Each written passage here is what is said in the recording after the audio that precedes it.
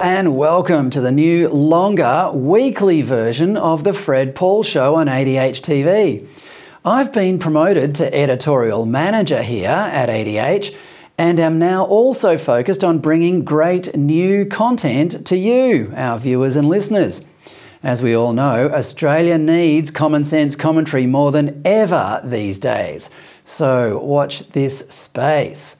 Tonight, I've got the great Josh Hammer from Florida to discuss the latest stench of corruption engulfing President Joe Biden's family. And later, I'll speak with Nick Holt, an Australian journalist who says his Twitter account was taken down, possibly at the request of someone inside the Australian government. That is, your government working with a foreign company to silence the voice of a citizen. We'll ask him why he is such a menace to society later. But first, let's talk about one of the most pressing issues in Australia today, and that is housing. Like everything these days, housing has become a football, kicked around by politicians to score political points while not actually achieving anything of benefit for the nation. There was a time not so long ago when the phrase affordable housing meant a house built cheaply enough by a private builder for a struggling family to buy. In those days, there was no need for government intervention to make a house affordable. It was just strictly a deal between a builder and a buyer. Since then, successive governments at both state and federal levels have created conditions that now make housing unaffordable. They've done this in a variety of ways, but always for the same reason. And I hope you'll forgive me if this sounds cynical. 2/3 of Australians either own or have paid off their home. For a large majority of those people, their house is their primary asset against which they refinance in order to do all sorts of things in life, like start a business, get their kids through school, buy a car or go on holiday. This is why, over the past 30 or more years, an expectation has emerged that real estate values will continue to rise. To some people, rising house prices are also evidence that the economy is in good health. If people can afford to pay twice for my house what it was worth 30 years ago, then the economy must be booming. But it's not. It's simply supply, kept low by governments regulating the building industry out of existence, outstripping demand, which is boosted by record levels of immigration. Here is one of Australia's most respected entrepreneurs, Matt Barry, explaining it on Damien Courie's show on ADH TV last Tuesday. So we can't increase supply, so therefore the only thing we can do is reduce demand. And Albanese has gone full Burko on immigration the other way around, turning every single tap he can on in a desperate attempt to prop everything up. So, removing lifting the cap on permanent migrants, removing the skilled list, letting in the New Zealanders. God knows we'll let the Tasmanians in soon next. That's a joke. But, basically allowing anyone who's here, I think it's 2.1 at the moment, the temporary skilled visa in the country, a path to permanent residency, and so on. Every possible tap you can turn on, he's turned on in a full Ponzi move, desperately attempting to keep the housing market by therefore the banks solvent, because we're going to head into a GFC-style event. Every housing market around the world has had a bubble, pretty much, in the Western world, and deflated eventually. And we have doubled down, and we're actually at the limit now of what households can afford. This policy works politically for a while until house prices rise so high that I'll let Matt Barry explain it. What really has been managed is house prices. As long as house prices go up, generally speaking, the government thought everything was okay. But they've gone up so far and so extreme and so off-kilter with the rest of the world that we're at the point now where it just affects everything. It affects affects businesses, it affects your everyday life and why you can't afford to get a meal, it affects energy prices, it affects everything. The rest of that interview is equally alarming. Matt Barry says the Australian economy is essentially a Ponzi scheme that is about to collapse. And I recommend you watch it at Damien Curry's show on adh.tv or on our app. The other outcome of all this woeful policy making is that the remaining third of Australians who haven't yet bought their own home are now increasingly coming to the conclusion that they probably never will. Which is why headlines like this are suddenly everywhere. I won't bore you with the details, but the government's $10 billion housing fund is not $10 billion set aside to actually build residential real estate. But even if it were, it wouldn't be enough.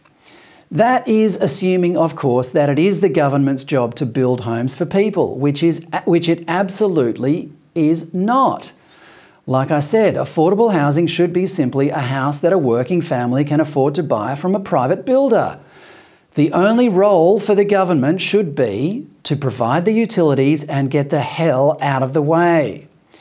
It's worth reminding ourselves that there is more at stake than mere roofs over the heads of Australian citizens.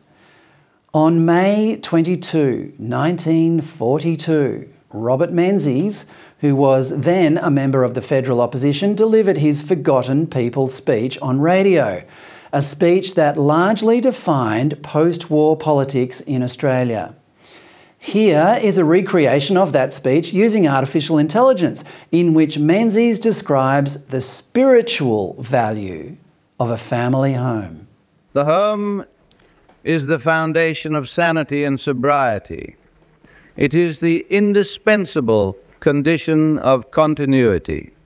Its health determines the health of society as a whole. One of the best instincts in us is that which induces us to have one little piece of earth with a house and a garden which is ours, to which we can withdraw, in which we can be among our friends, into which no stranger may come against our will. My home is where my wife and children are. The instinct to be with them is the great instinct of civilized man. The instinct to give them a chance in life, to make them not leaners but lifters, is a noble instinct. This is a founding principle of Australia, an extension of the concept inherited from Britain that an Englishman's home is his castle. But it's not his castle if the government owns it, which is the only solution our current generation of politicians think is plausible. But it gets worse. Have a look at this from today's Daily Telegraph in Sydney. New South Wales government slashes red tape for social housing projects. Red tape will be urgently slashed in a bid to address the housing crisis in New South Wales, with agencies given greater powers to approve their own developments instead of going through councils. Meanwhile, all you schmucks who want to pay for your own home, get to the back of the queue and wait months or even years to get your homes through the regulatory bodies because you don't matter. It's alarming that on the one hand, the government is acknowledging that regulations are an unnecessary burden on urgently needed housing, while on the other hand, they're saying they are doing us a favour by slashing the red tape, but only for the housing the government is building. So, who are these social housing organisations getting the red carpet while everyone else gets red tape? Well, they are the Land and Housing Corporation and the Aboriginal Housing Office. The relaxed restrictions allow these organisations to increase the density of their developments regardless of the concerns of the local council's elected representatives. The primary focus of all these policies may as well have come from the World Economic Forum, which once released a poster saying, "You'll own nothing and you'll be happy. thinking that such a depressing, regressive idea would be a hit in liberal democracies. By increasing the share of public housing, the government is also nudging us closer to the idea of the 15-minute city. This is the theory that you will be happier if you live within a 15-minute walk of everything you need. But it won't just be you having this access to services. It will also be your new public housing neighbours. This is the flip side of the 15-minute city. They are by nature based on, quote, mixed housing, which is a euphemism for working families being forced to live alongside the drugs, crime and welfare dependency that often characterises public housing. It's one thing for taxpayers to fund public housing, but it's another for them to be forced to live alongside it. This is where all these policies are leading, and it is the main solution our governments are offering in this housing crisis. You have to ask yourself, did we even vote for this? Okay, let's go now to my semi-regular US correspondent, Josh Hammer, the senior editor-at-large for Newsweek magazine and host of the excellent Josh Hammer podcast. And there is a lot to talk about in US politics at the moment. Josh, welcome back to the show. Fred, it's always a pleasure. Great to be back with you. First, let's talk about the dirt that is emerging regarding the millions of dollars President Joe Biden's family allegedly received from foreign interests while Joe was vice president. The Republicans in Congress are saying that one Ukrainian businessman has 17 recordings of conversations with the Bidens in which bribes are negotiated. Now, here is a clip, a very short clip of a journalist putting that to Joe Biden recently. Tapes that you accepted bribes, President Biden. Is that true? Josh, I've got to say, the way he just smiles and walks away makes me, incandescent with rage, and I'm not even a US citizen. Josh, how does he get away with it? He gets away with it because the American press corps, the corporate media in this country, bends over backwards to apologize for him. So every so often you have some semi-intrepid journalist who is actually able to kind of cut through the uniparty talk and actually pose a legitimate question. And then when he acts like he did in that clip right there, he has 10 to 20 times more journalists who will obfuscate, who will distract, who will change the topic, who will say, oh, it's just innocent old Uncle Joe. The line that we hear here in America that we've heard for so many years is, oh, it's just Uncle Joe. It's the guy at the Thanksgiving dinner table who's going to kind of, have a fun, heated conversation. He's just being Uncle Joe again. And they try this tactic time and time again. They do it both with substantive grievances, kind of like this Ukraine scandal. And yes, it is a legitimate scandal. And they also do it for his so-called quote unquote gaffes, which increasingly are not just kind of innocent gaffes, but are actually indicative of someone who is painfully speaking, he was deeply in the throes of senility. It brings me no joy to say, but that's just the case. But he gets away with it because, again, he has a press corps and really just all of the elite institutions in the private sector in this country, from the Fortune 500 to the universities. They are almost all unanimously in the tank for President Joe Biden. So no matter how badly he messes up, no matter how legitimate the grievances might be, and in the case of this Ukraine thing, it is so very legitimate. And the timeline, by the way, to me makes total sense. I can absolutely see, we haven't seen the documents yet, but I can totally see Joe and Hunter Biden being guilty of exactly what this FBI document allegedly accuses him of, because the timeline fits perfectly. When Joe Biden allegedly was looking into firing the prosecutor back in Ukraine, the timeline matches up to a T. But none of the details, unfortunately, Fred, matter because, again, the American people only know what the media filters through to them. And here, all too often, it is just so deeply in the tank for Joe Biden. Well, that's the media. You did make allusions there to the American public. The media and the institutions are clearly on Joe's side. But is there growing disillusionment among ordinary Americans that something stinks here? Well, Yes, to an extent. I mean, Joe Biden has extremely low approval ratings. The last I saw, his approval ratings here were hovering in the low 30s. I saw one poll that had him at 31%, which is really terrible. I mean, frankly, an incumbent running for re-election at 31% approval ratings really should be a dead man walking. I mean, in any kind of legitimate political reality, and America does not currently exist in a political reality for a number of other reasons. Obviously, the Trump, the indictments, all this other crap, for lack of a better word, that is going on. But someone who is that deeply unpopular should be politically dead come to the ballot box next November 2024.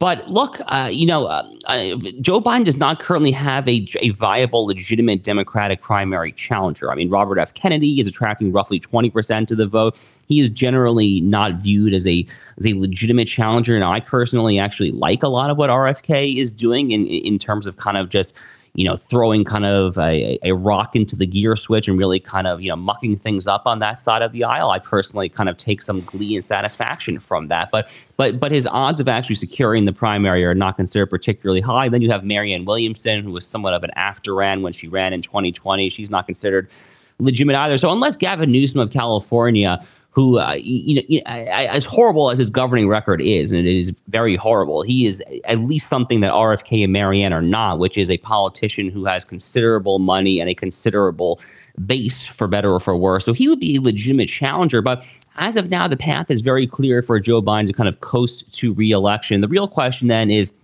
whether or not he finds some excuse to then bow out quickly in a second term after he's reelected, kind of paving the way for Kamala Harris. That's kind of what I'm actually more interested in at the moment. Well, that's a frightening scenario. We'll come back to that when you come back to the show during the next, during the primaries and the lead up to the next election for sure, because that is a scenario that would even frighten us down here in Australia. But let's talk about the other side of the primaries now. And I know this is one of your key points of focus, and it's the looming contest between former President Donald Trump and your resident Florida governor. You are in Florida, Ron DeSantis, for the Republican nomination. Now, you moved to Florida because you admired the way DeSantis adhered to the principles of freedom during COVID, and those principles have been continued to be adhered to since then in the face of widespread wokeness everywhere else across the United States. But I think COVID is the key thing here in the Republican primaries, because this, more than anything, Josh, correct me if I'm wrong, is the key point of difference between DeSantis and Trump. Trump initiated Operation Warp Speed. He was fully behind the vaccines, whereas DeSantis just stuck by the old principles of freedom. Do you think this is where the two will part company? So there's actually a number of issues where I think Trump and DeSantis are currently operating on different wavelengths. I agree with you that COVID probably above all else is an issue where they are just on totally different paradigms right now. I mean, of course, when Donald Trump, as late as June of 2020, so 2.5-3 months after the COVID lockdown started, the Trump War Room Twitter account, because you remember that this was the 2020 election, so he had a War Room kind of political Twitter account, tweeted out this kind of clip montage, if I recall correctly, of Trump saying at the podium that he is listening to every word Anthony Fauci has said. He would never go against the beloved Dr. Anthony Fauci. And to this day, Fred, Donald Trump does not apologize at all whatsoever for Operation Warp Speed and the mRNA vax mandates. Not even a smidgen. I mean, he is profoundly unapologetic about that. So the record for DeSantis in Florida is extremely clear. As you noted, I moved here in 2021 during COVID, due in no small part due to how impressed I was at how he handled COVID here. There were other factors as well. He's just a very, prolific and frankly inspiring politician in many ways in the policies, but COVID definitely was a big part of it. But there are other issues, I think, where Trump and DeSantis are increasingly disagreeing as well. So Trump actually recently criticized Florida's 6-week abortion ban, the pro-life law that we passed here in Florida. He said that it struck him as too harsh. DeSantis has also said that if he were elected president, then he would repeal a legislation that passed during the Trump administration known as the First Step Act, which was a bit of quote unquote criminal justice reform, or as some detractors such as myself would call it, a jailbreak bill, which would basically slash sentences.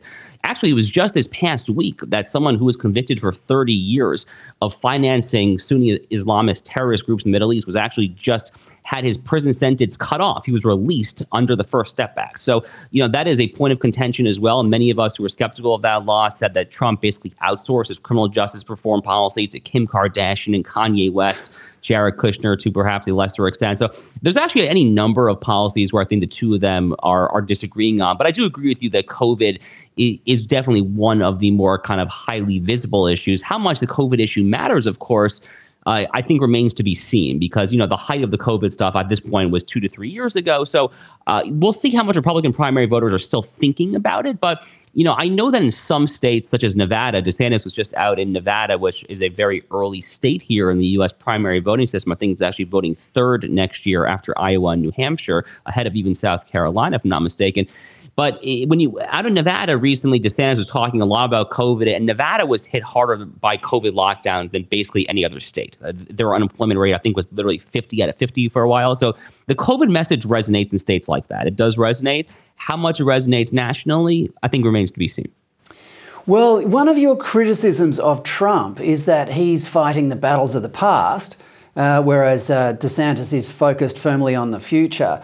But it's difficult for Trump, really. I mean, I know you're a critic of Trump and you're not a big supporter, but it's difficult for Trump to really put a flag in the ground on any issue because he's too preoccupied fighting the FBI and the DOJ.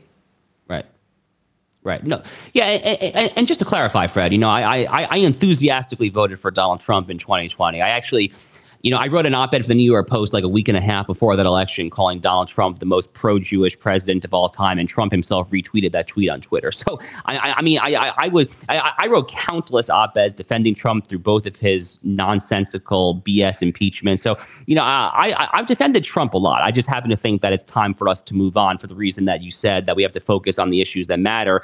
And if you tend to be as jaded and cynical about the current state of the United States, frankly, and Western civilization more generally, I personally just feel that we need a young, scrappy, hungry warrior who can get in there on day one and ruthlessly execute an agenda. But to your point, Trump obviously is in part focused on the past, in part because he is currently being investigated on all sorts of nonsensical charges. I mean, the Alvin Bragg thing out of New York City was utterly ridiculous. I mean, that was a total travesty of justice. Alvin Bragg is a clown. He's a clown for bringing that prosecution. No legitimate prosecutor should have ever brought that.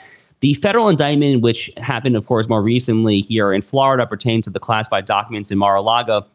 The alleged conduct in the indictment, I read the whole indictment, I think is much more egregious than the underlying conduct from the New York State prosecution. But I simply do not think that the prosecution should have been brought for any number of reasons, one of which is that the underlying statute, the Espionage Act, is kind of a dusty World War I era relic of a statute. It's very tendentious to try to bring prosecution on anyone under the Espionage Act over 100 years after it passed, let alone a former president of the United States. So I object to the prosecution on any number of reasons. I think this prosecution should not have been brought, period. But I do have to say that having read the indictment, the alleged conduct, and obviously you're innocent until proven guilty, the indictment is just the federal government's view of the alleged offense. But the underlying conduct described is not good. I will say that much. Yeah, well, we'll get back to Bragg, the New York prosecutor, in a second, because I want to talk to you about George Soros. I know that's another topic of interest to you, but just right now, as you talked about your despair about the state of Western civilization, in a recent piece you wrote, pretty much implied that it was a fight at the moment between civilizational sanity and civilizational arson. Now, the question I want to put to you, Josh, is: are the arsonists only on the Democrat side, or are they among Republicans as well? Well, I think the worst arsonists are definitely on the political left. The worst arsonists when it comes to civilizational values are those who are literally grooming the children in the schools, who are exposing elementary school children to pornography in the libraries, who are telling them that they can transition, so to speak, away from their biological sex, and that the teacher is forbidden from telling the parents. The civilizational arsonists are those like Governor Jay Inslee in Washington state, who shepherded through this absolutely horrific piece of legislation that would effectively permit children to transition and all that entails, whether it be kind of surgeries, mastectomies, all that, without the parents so much as knowing.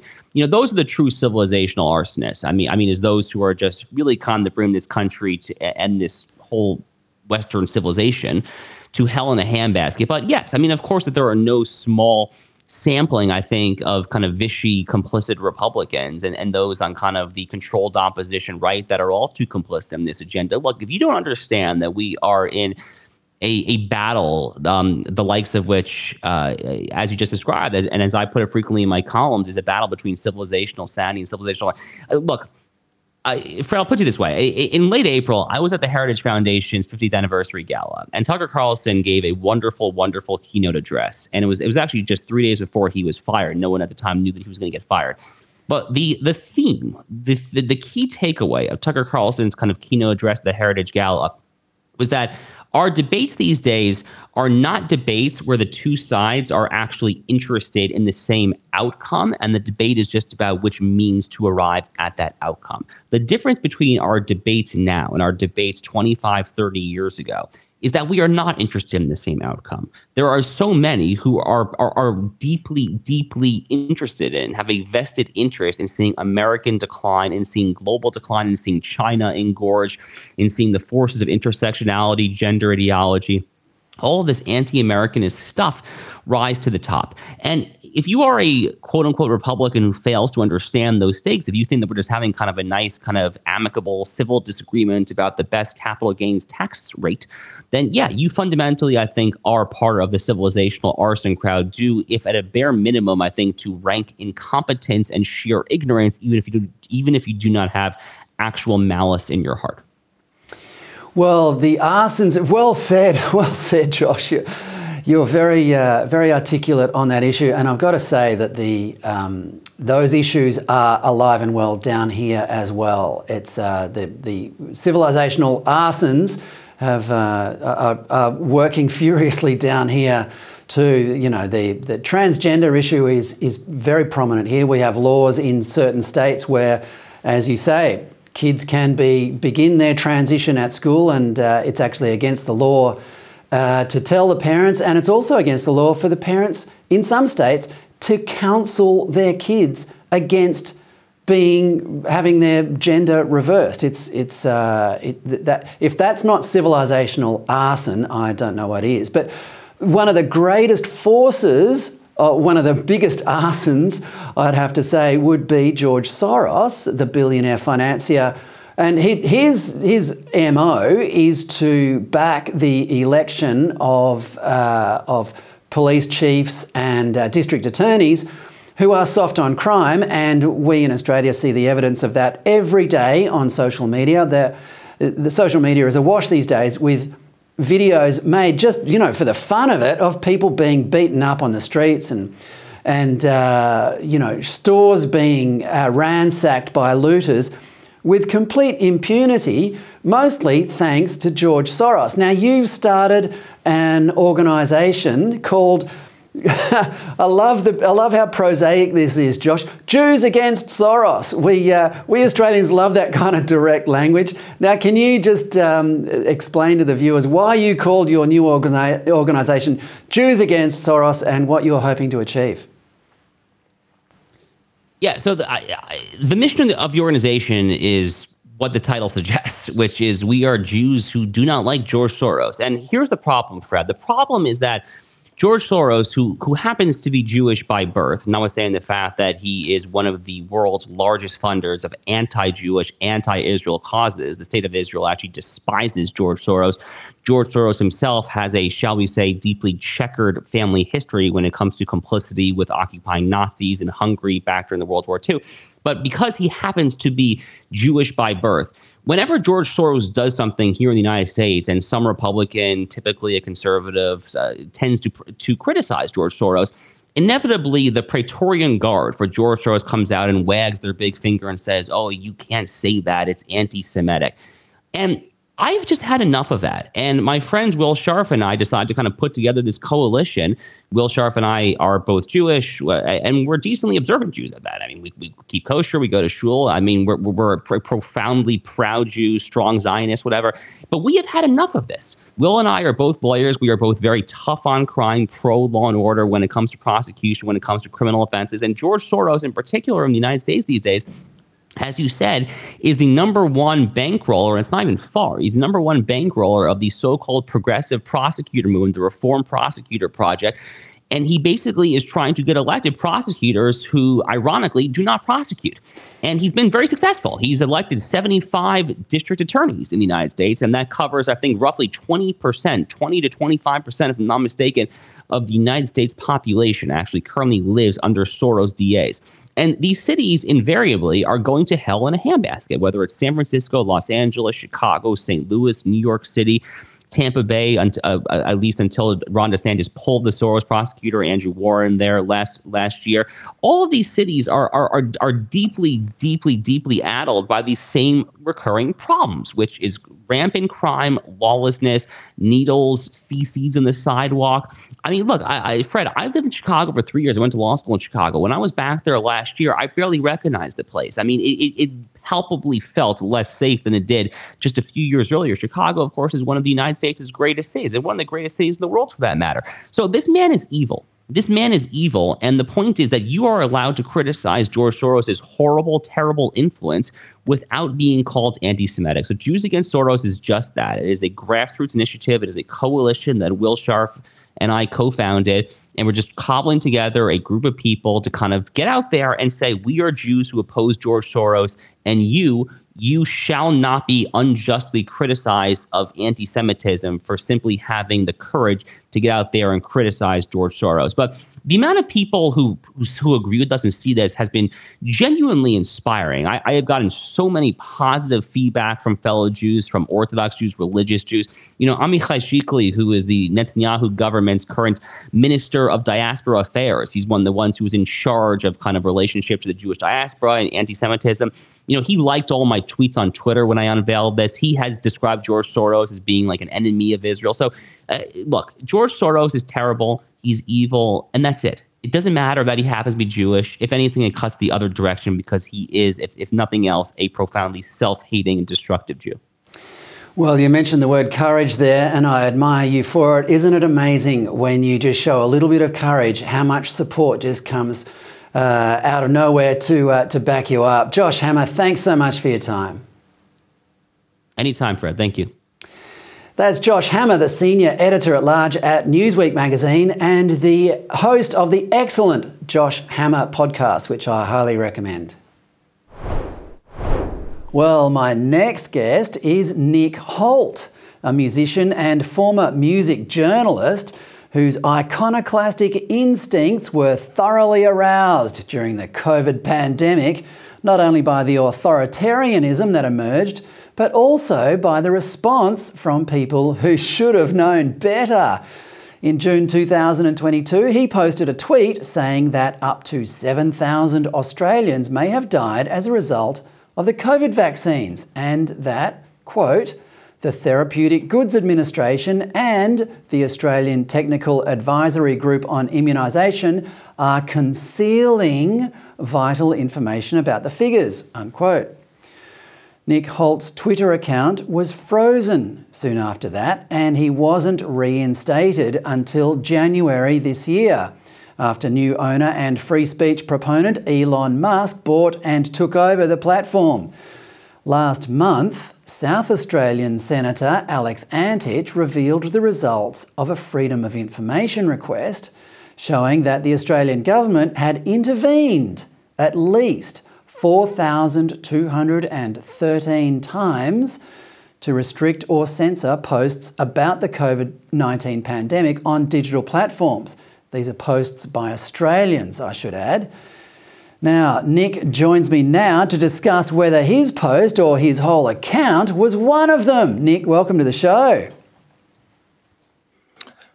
Thanks, Fred. I should clarify that quote actually wasn't mine. That was from an interview that I had conducted with an organisation called Coverse, which is an advocacy organisation for vaccine-injured Australians that's made up of medical professionals. Oh, good. Okay. Australia. Well, I want to get to those specifics in a second, but just to distance myself from.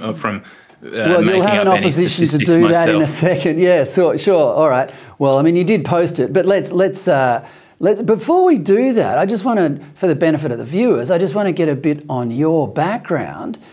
Can you explain to the viewers how you made the leap from musician and music journalist to one of the nation's most prolific defenders of freedom?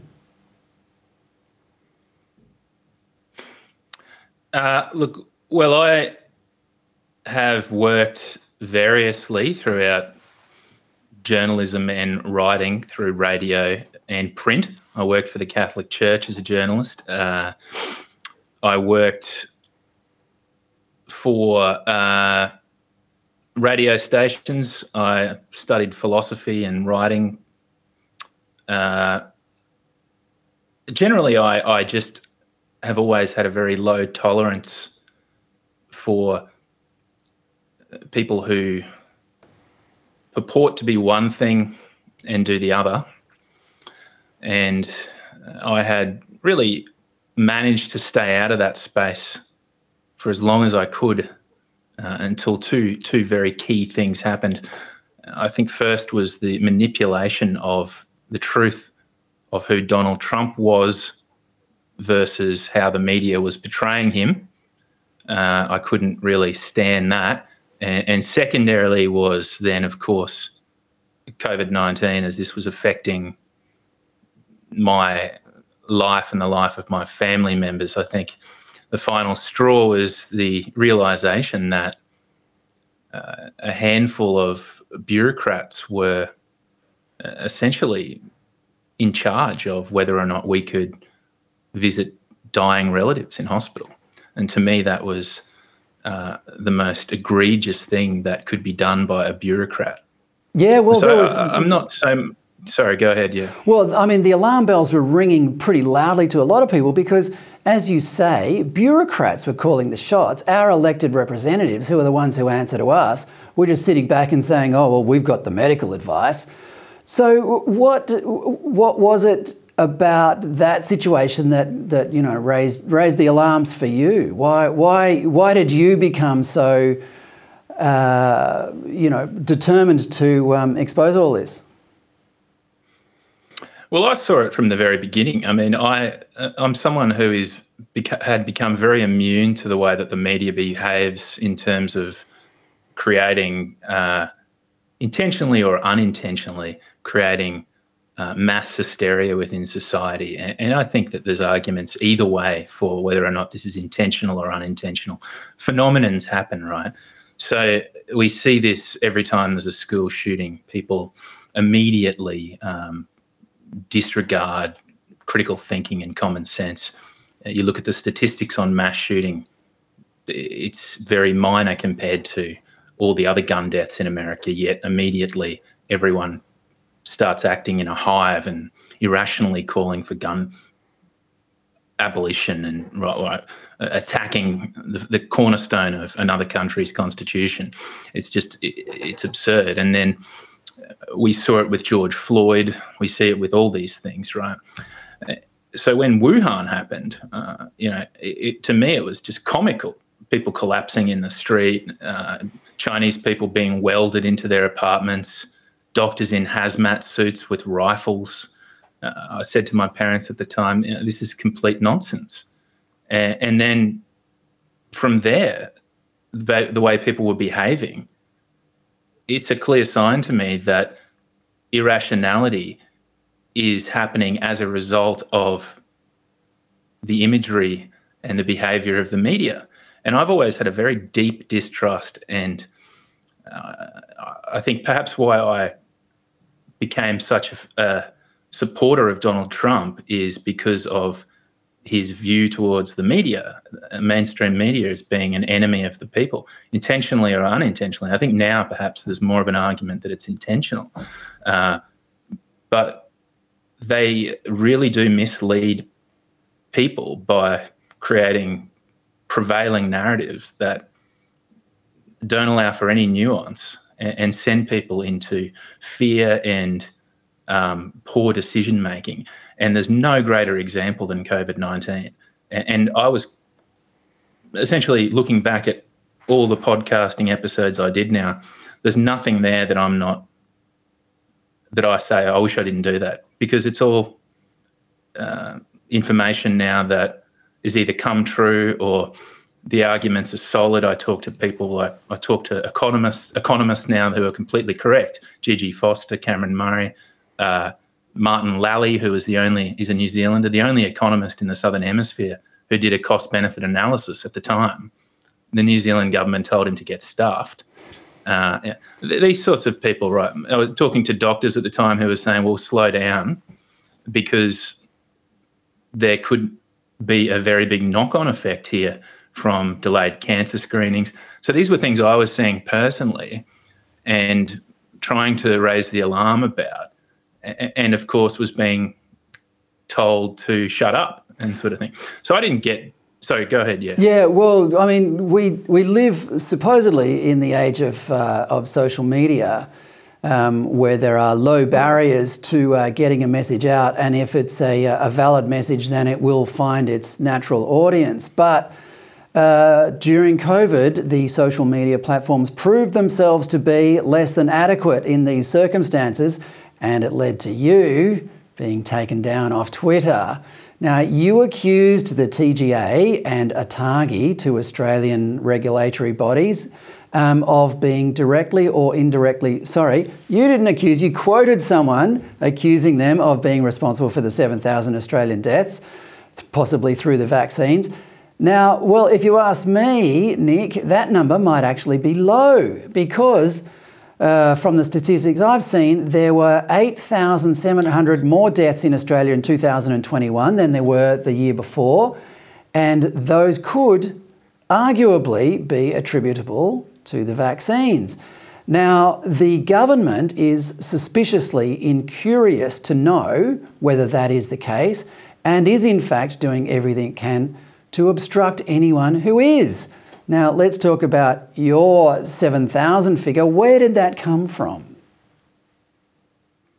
Yeah, so the accusation was not, just to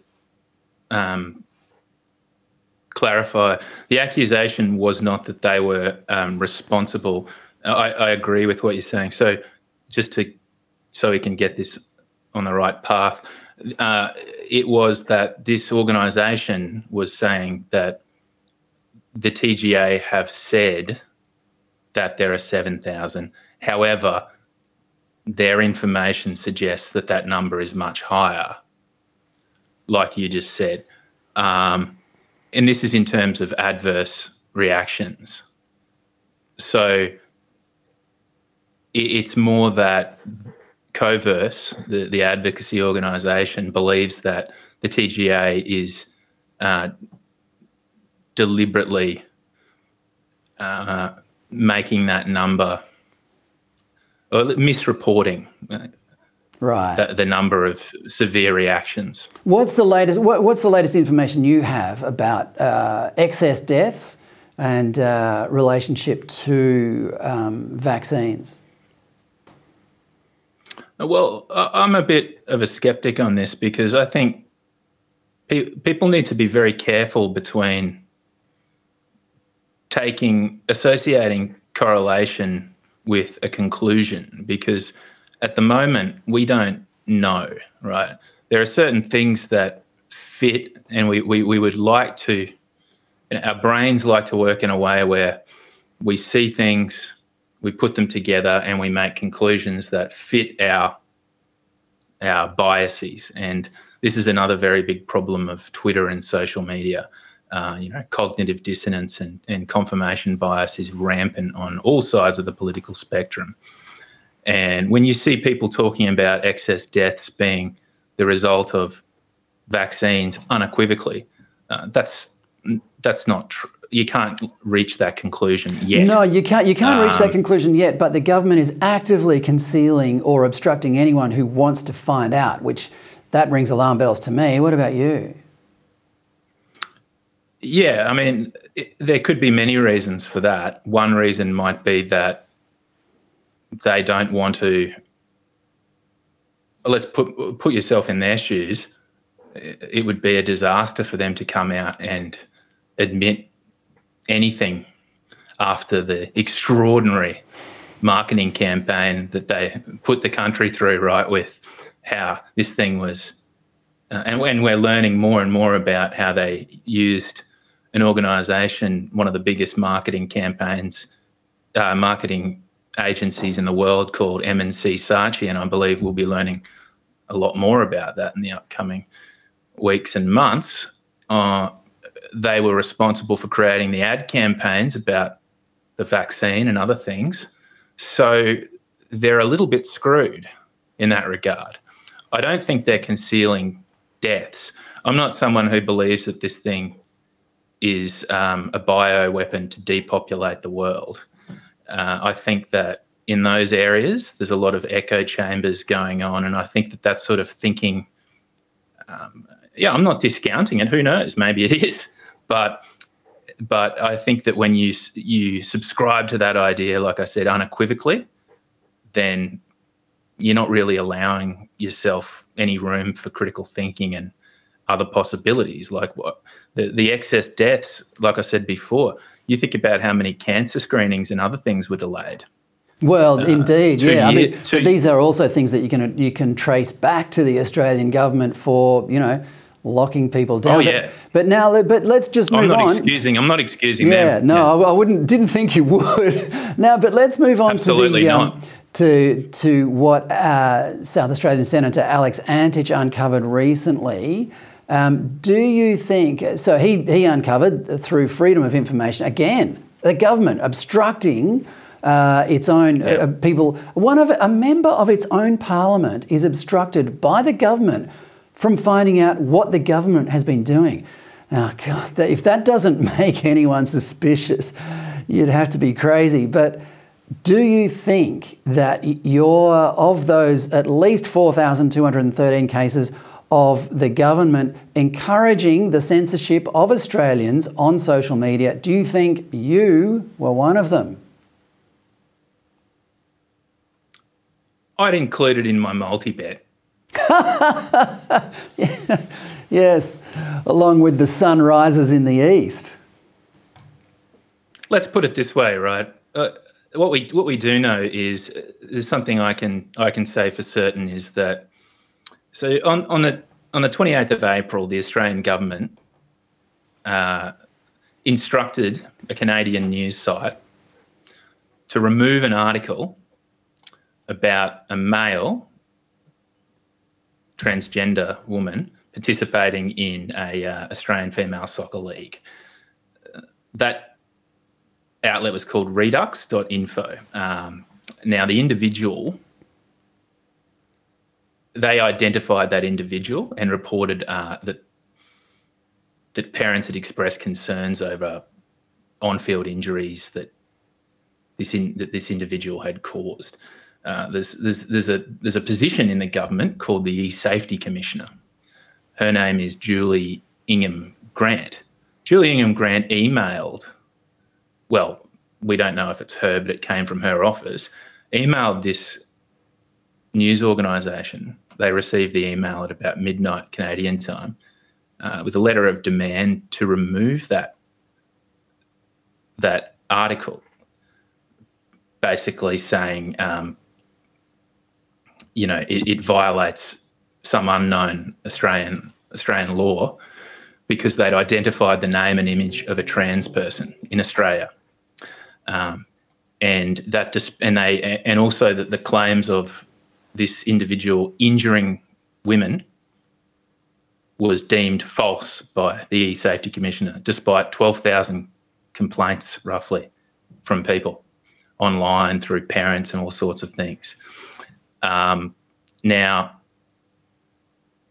they also received an email, a letter of demand from Twitter Australia's legal department saying that the article will be removed within Australia.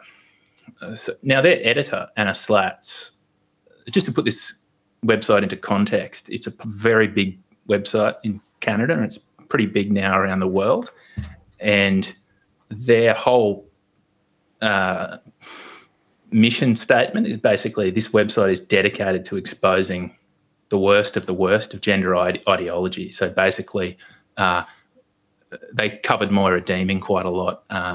They cover females or men in women's prisons, right?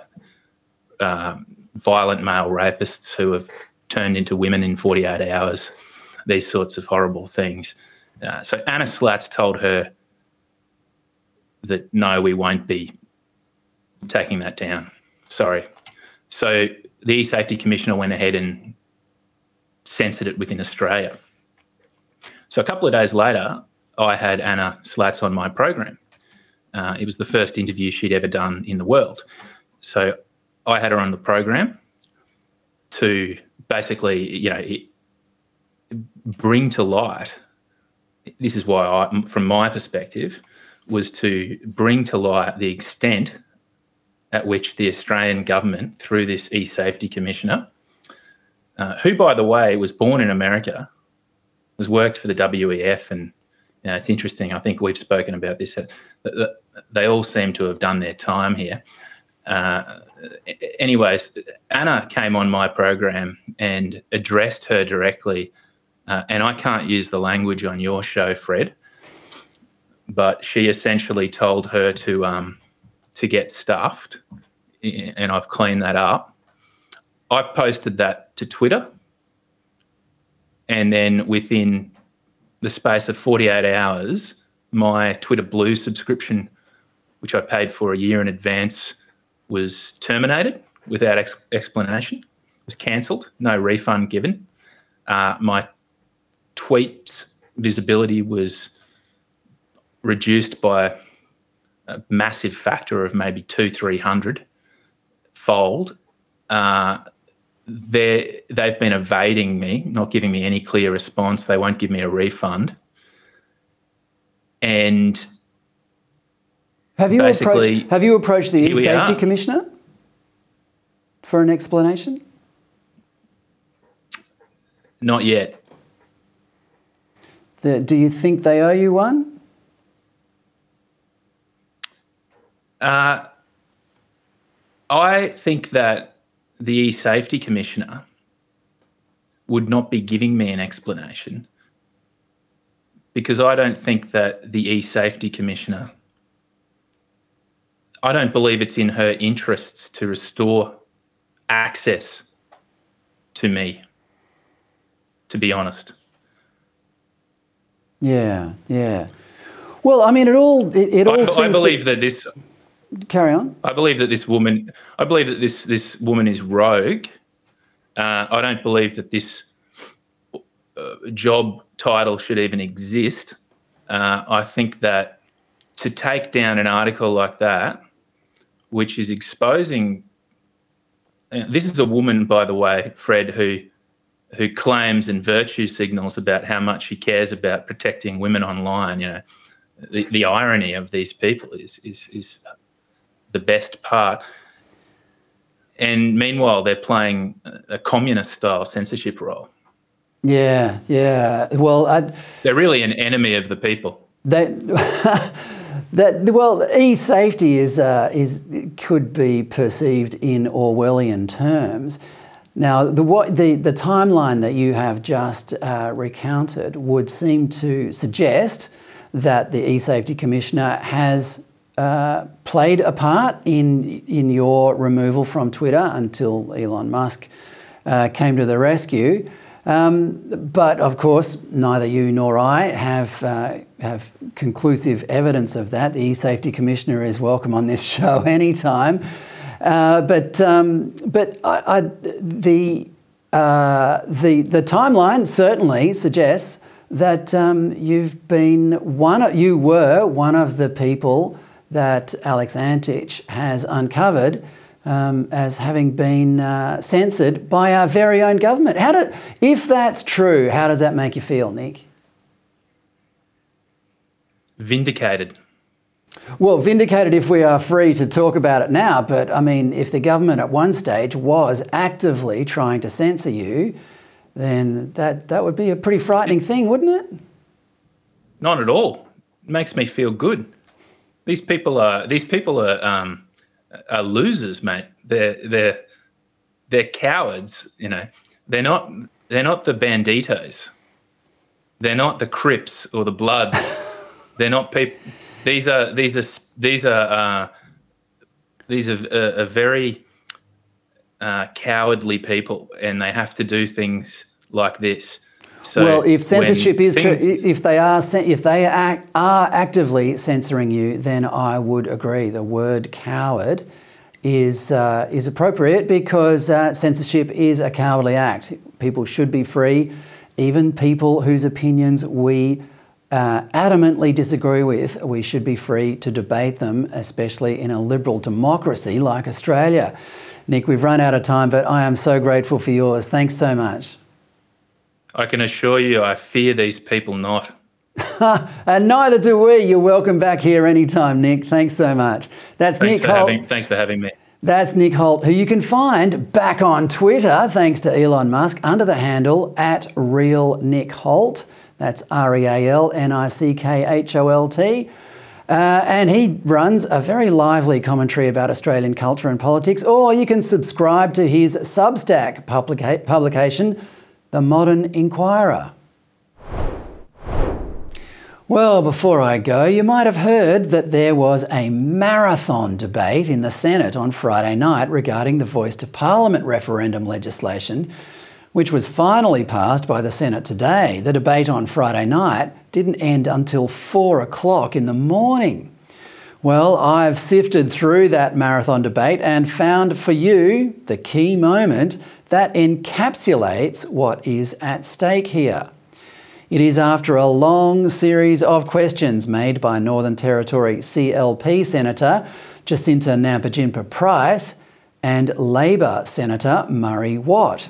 Senator Nampijinpa-Price repeatedly asked Watt whether the Parliament would feel obliged to concede to the Voice to Parliament advisers that tribal law should apply in disputes between Indigenous people. She said that such disputes might include, for example, a woman leaving her husband, the punishment for which is being either stabbed with a spear or bashed. This isn't vague tribal law here, but law recognised by Indigenous elders, some of who might indeed wind up on the Voice to Parliament advisory panel. Here is how, after several attempts to get Watt to answer the question, Senator Nampijinpa-Price put it. I would suggest that this bill is opening a doorway to a lot more than what I think this government can handle. So I would like to understand the Voice may very well be made up of individuals who would like customary law recognised by this Parliament and respected. And given that there are so many individuals in this Parliament that fall over themselves to acknowledge and respect Indigenous Australians and stand here every day and tell us all consistently, without fail, this wonderful respect they have for elders past, present and emerging, some of these elders that make up the Voice may very well seek to have customary law recognised, whether it be through the Voice, whether it be through treaty. So I'd like to understand which elements of customary law this government respects and will honour. Will it honour traditional payback when a law is broken and someone is forced to have a spear through the leg? Minister. I refer to my previous answer. This bill isn't about those issues. And there you have it. Senator Watt won't say, because he knows that, yes, the Parliament of Australia will absolutely defer to the Indigenous representatives, because that's what the Voice to Parliament is designed to do. as Prime Minister Anthony Albanese himself has said it would be a brave parliament that ignored any advice from the proposed Indigenous panel. Any Australian citizen who votes yes to this racist, regressive proposal is dead set bonkers. Well, that's all from me tonight. Thanks for watching. If you want to see more ADH content, have a look around our website or our app for some of the best commentary in the nation from people like Mark Stein, Alan Jones, Daisy Cousins, David Flint, Nick Cater, Lyle Shelton, Dave Pello, and more. Tell your friends, ADH is the new home for common sense commentary, and there's no shortage of things to comment about these days. I'll see you again on Monday at 7 p.m. Good night.